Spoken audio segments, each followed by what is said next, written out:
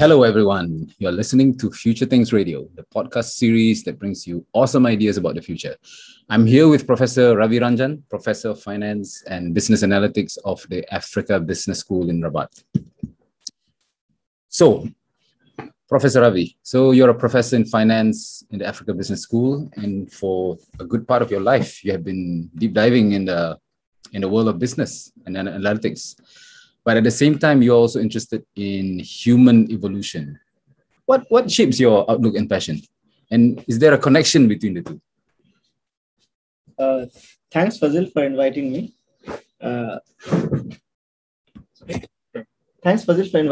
It's indeed a pleasure to talk for Future Things Radio. To answer your question, I'll go a bit into the history. When I was, still going into college with all the energy, trying to see what's happening across or what's happening in the world, and so I was interested a lot in physics, the phenomena which is happening and what's happening in the universe. So that's how I started with, and then intrinsically I realized that all of these things, all of these exploration cannot be done without mathematics. Okay. So instead of doing physics, I started doing mathematics. Okay. At the same time, I had an observation in the college. So I was in India, and I was in a college which is like one of the leading research institutes in India. Okay. And my observation was everybody is running after courses, grades, and none of the students are really happy. Rather, they should be happy because they are like top selected candidates in the country. So my question was, of course, there are academics and all, but there is life, right? So, and if you're not enjoying life, then what is it you're doing? Okay. So this led me to explore what's happening, because this question was troubling me for some time. So what's happening? And then I picked up this book called Happiness Advantage by Sean Acker. Okay. And I started reading it. And he explained the very same phenomena in Harvard. He had this group of students who were they were at top college, and they were not really happy. Okay. So I found this link, and I found this immediate connect on how what's the state of I would say human consciousness. Okay. So then at the same time, while I was reading all of this, I was delving more into psychology while also doing maths. Okay. Then I bumped into a course called Genetics and Evolution. Okay. And there, I came to know about the chemical basis and the fundamental basis of human life, the pure science part. Right. And suddenly I saw all these things are coming together. Okay, so you're finding out about genetics. It's purely coincidental. It doesn't. I would say yes. Okay.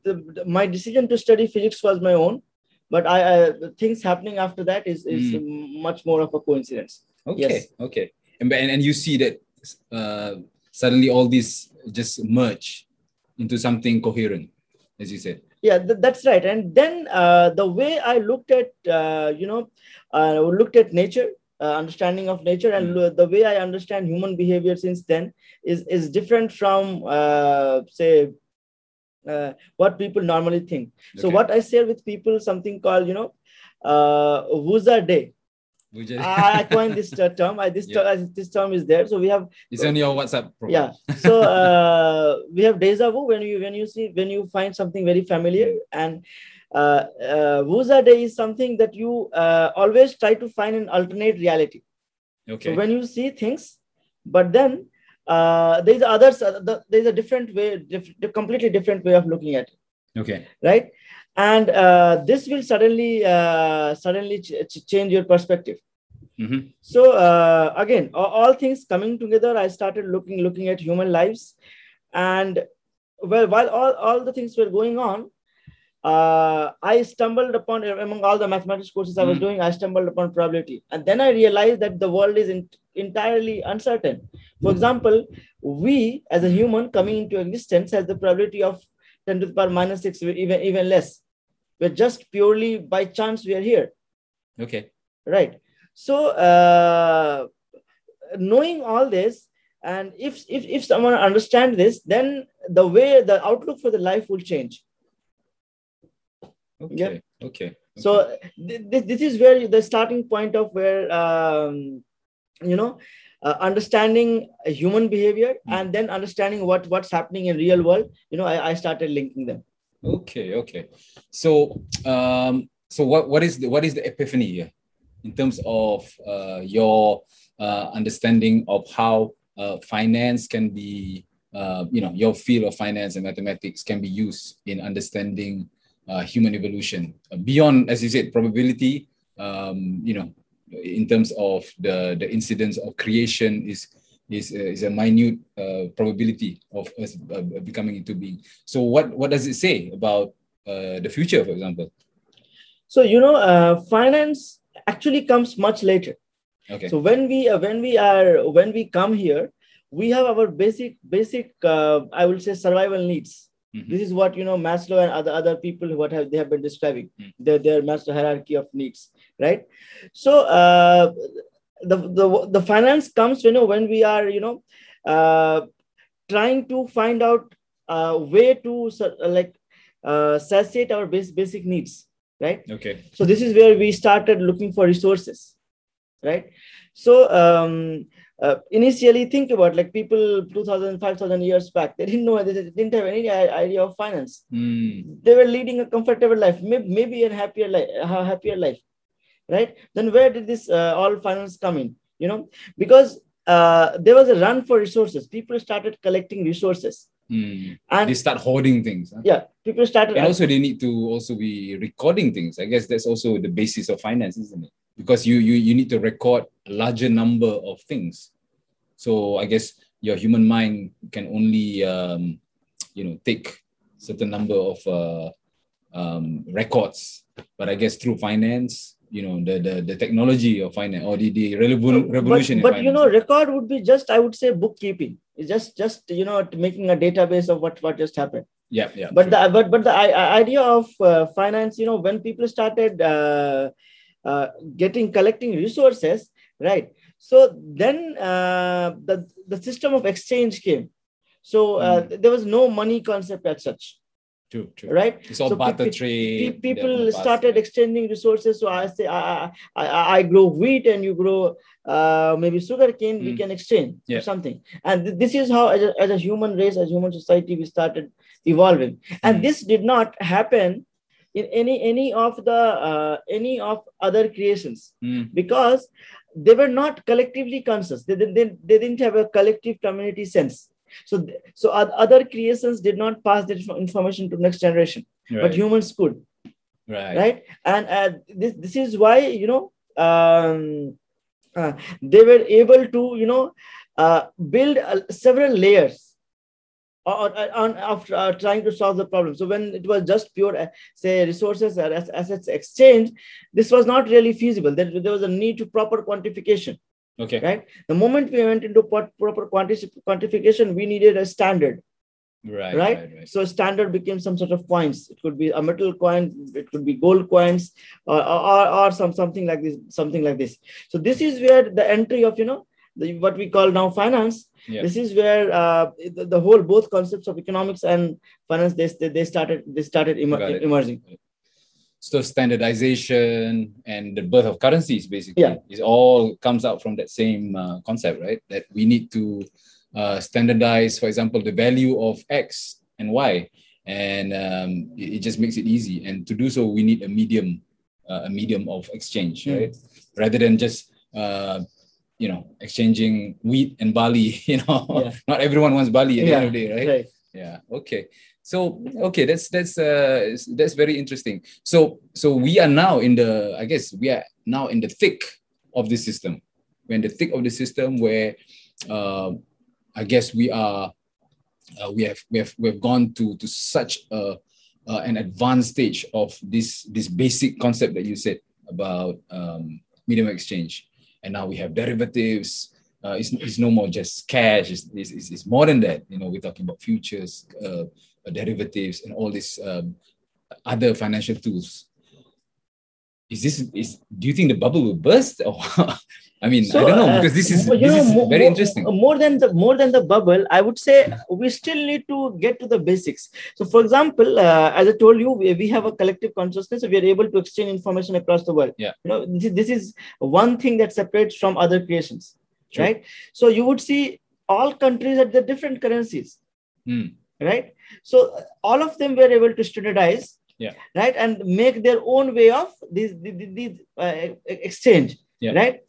But don't you think that we can go even a slightly better level where we have a completely for the entire world a synchronized system for managing finance, managing these transactions? We still don't have. Now we see a buzz about cryptocurrency, but we're still not sure if that is a solution.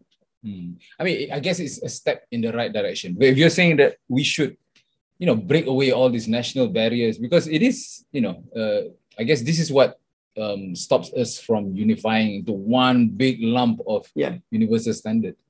But do you think it's possible with all the countries becoming more nationalist and becoming more, asserting sovereignty of their currencies and everything? So my answer to this is, we should not talk about the possibility. In fact, this is a need. Need because we have a concept called comparative advantage. Okay. So think about a country which has very limited resources, or are resources very specific to that country. Some other country has some other resources, right? Now they must exchange between themselves. Otherwise, they are not efficient. For example, if you are just growing wheat and some other country is just growing clothes, right? They must exchange. So there has to be a strong global connection. Right. Okay. And some countries more efficient, some countries less efficient. So it's better, they come to a collaborative mindset. Okay. So we we come together and try to solve our problem. Okay. Right. That is a better way forward than, because the entire global resource is limited. Okay. And if all of us want human race to survive. Okay. Yeah, but this is what we are doing now anyway. This whole thing about specialization, having comparative advantage, and that's why countries trade with each other.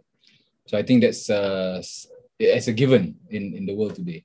But how do we move from there, in the sense that I guess we talk about the universalizing the standards.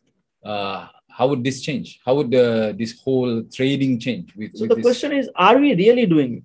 We see we are doing it, but are we really doing it? Is there a sense of common understanding amongst the leaders of today that we are really doing it?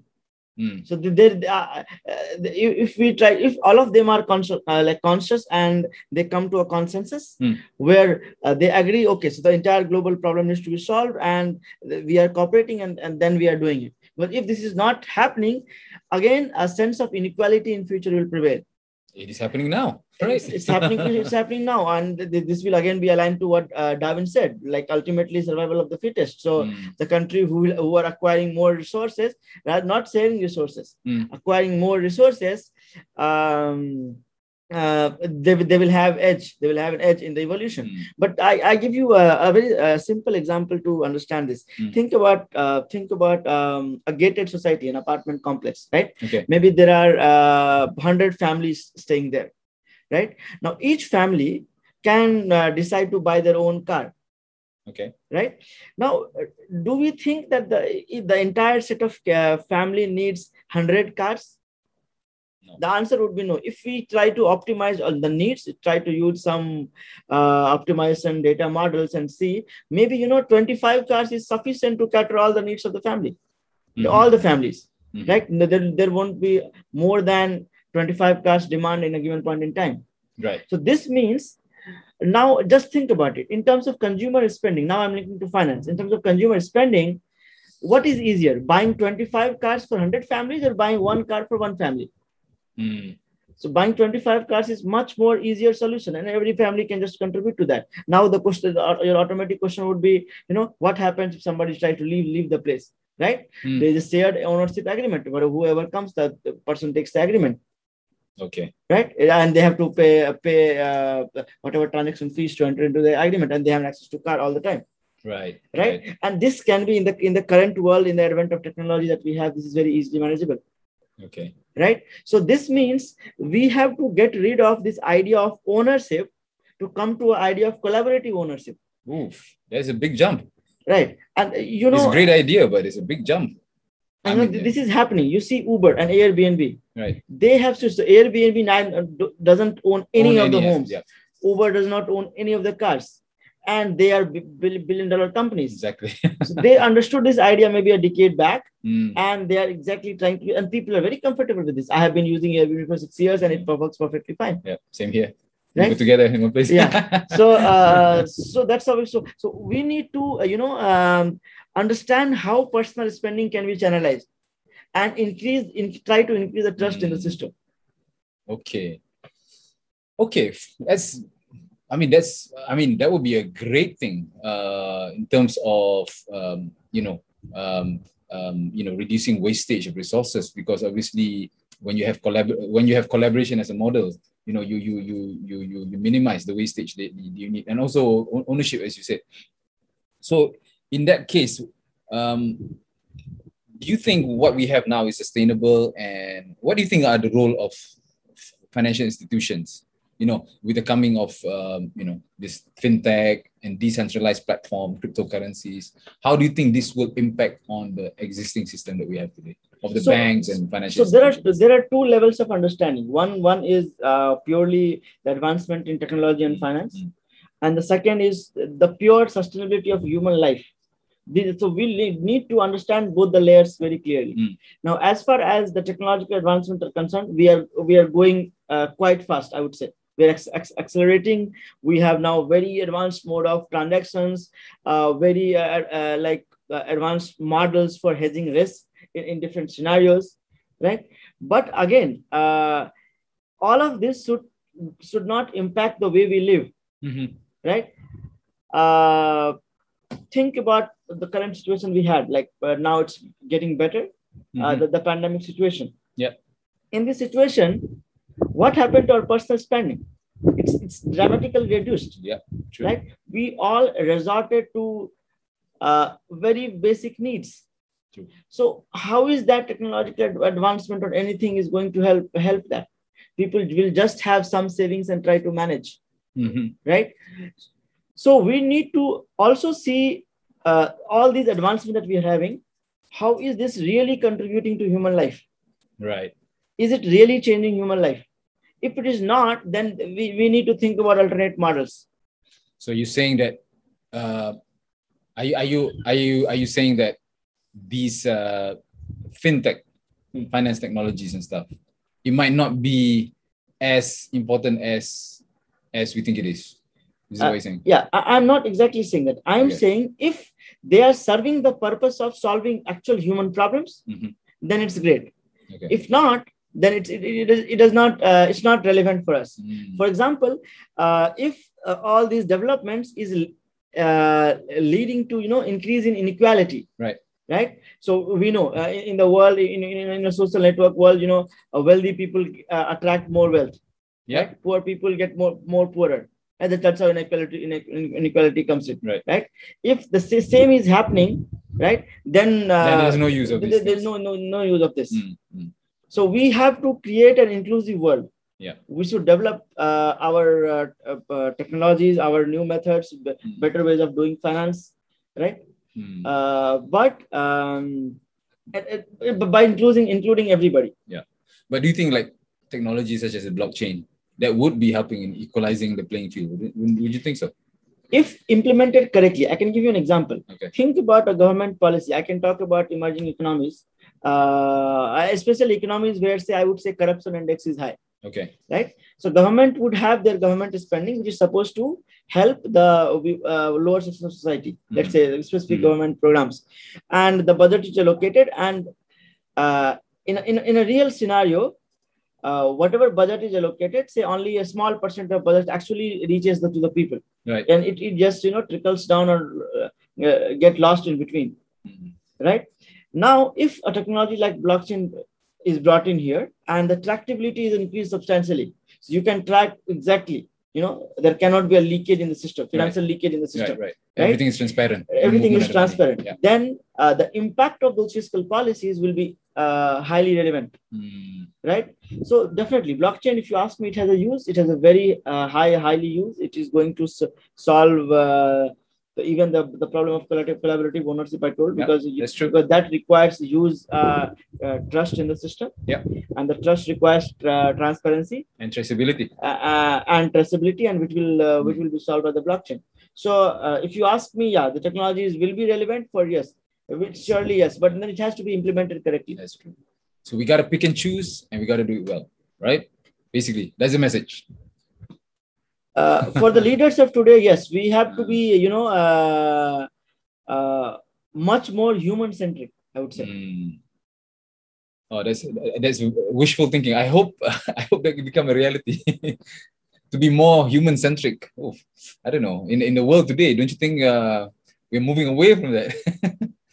See, inherently, by pure economics, every individual has his own utility function. Right. And every time he or she is trying to maximize that. But then, so then, if we are just individual on Earth, just one person on Earth, it doesn't make sense. Without community, our individual identity, we don't have an identity. Right. So as a human race, we should not forget that. That's true. Right. So, but the moment we take this into consideration, then thinking just about maximizing your utility, maximizing a social utility or a collective utility makes more sense. True. That's true.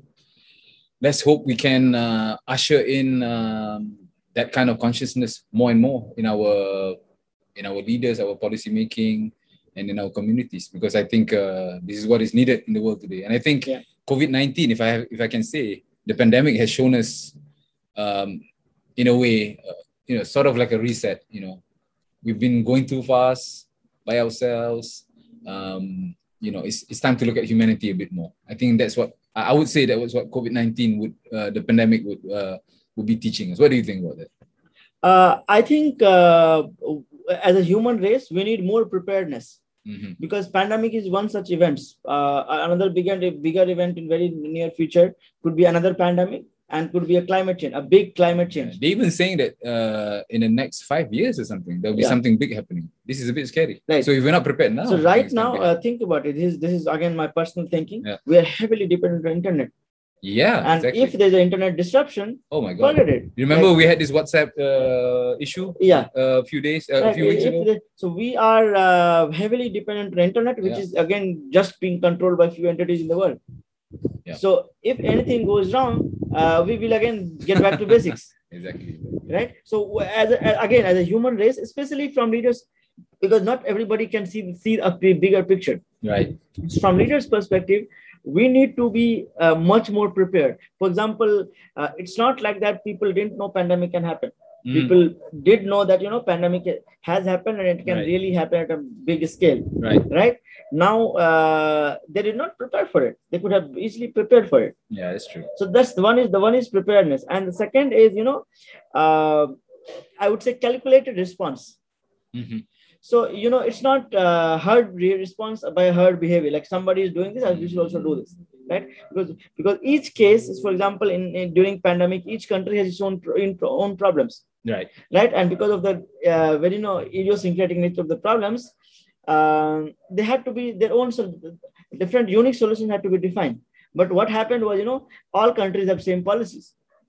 Right. Now, this impacts human life a lot. Right. So both preparedness and calculated response. So you're prepared. So you're used foresee there's a problem coming in. You're very equipped for that. Now the problem came in. Now when you are in that situation, you should not be abruptly taking decisions. So you properly calculate. So by doing this, first by preparing, you minimize the risk, and by calculated response, you minimize the damage. Right. Okay. So if both are damaged, then you're normally okay. Yeah. Yeah. All is well. Okay. I guess one last question I wanna pick your brains on is I guess this is quite obvious. What do you think is the future prediction for the next 5 years with respect to the financial world, and how do you think it will impact on human life? What do you think this world is going? So as we discussed about technology disruptions, and human-centric approach, from purely from human life's perspective, we should be multi-skilled and we should be adaptive learners. Right. So multi-skilled means we should not rely ourselves on, at the end of the day, we all of us want to survive. Right. In any hard crisis or anything. Right. So if we are multi-skilled, this means we can do another thing. We will quickly change. Right. Right. Or we have more possibility to find, to make ourselves economically viable. The second is, adaptive learners. What I say is you should be quickly willing to unlearn what you already knew. And relearn the new things. For example, even during this pandemic, people lost jobs, but then there were new jobs created. There were hundreds of thousands of nurses that needed to be solved. There were people who needed to make vaccines, Yeah. So the money is not, it's just a shifting, right? Okay. So you should be able to identify the new problems and quickly, you should be able to adapt it quickly. Okay. On the point of, so basically we have to be nimble as in a way, leaders in the future would have to be more agile and more nimble in terms of policy making, right? And in terms of community, I guess, in terms of the labor force, also upskilling, reskilling, because I think a lot of industries that we are so used to before will probably be not in existence anymore, isn't it? So leaders should embrace empathy gap. Right. Where, they should not just think from their perspective, rather always think from the consumer's perspective, who is the client, end user. Okay. Right. So I think that will solve a lot of problems. A lot of problems. Okay, great. Oh, that's been a great conversation, Professor Ravi. I think there's a lot we can take home from this conversation, and I hope the audience will be taking a lot of good takeaways that they can implement in their different domains. Sure. Anyway, so thank you so much, Professor Ravi, and have a good day. Yeah, thank you so much, Fadil. Thank you. Have a great day. Thank you. Yeah.